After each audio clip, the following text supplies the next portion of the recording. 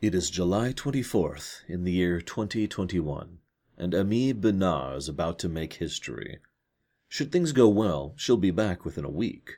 Should things go badly, she probably won't return at all. What little air is on her ship is filled with tension. She is alone, save for the humming of equipment around her. Communication cut off hours ago, as the system needed to degauss and shunt power to the experimental drive.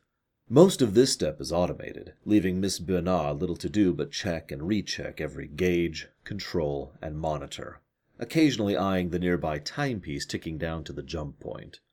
After the 15th check, she settles in to laboriously strap herself to the safety harness. 5, 4, 3, 2, 1. Instantly she accelerates, and continues accelerating, waves of iridescent energy playing around the front of the ship. A few checks, several minutes pass, and Miss Bernard does the unthinkable. She unstraps herself from the safety harness.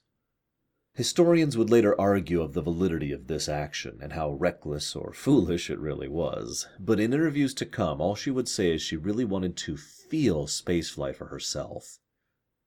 The momentum cancellers did their job properly, and with exhilaration she began walking normally through the cramped cabin, as if she was not currently passing 300,000 meters per second.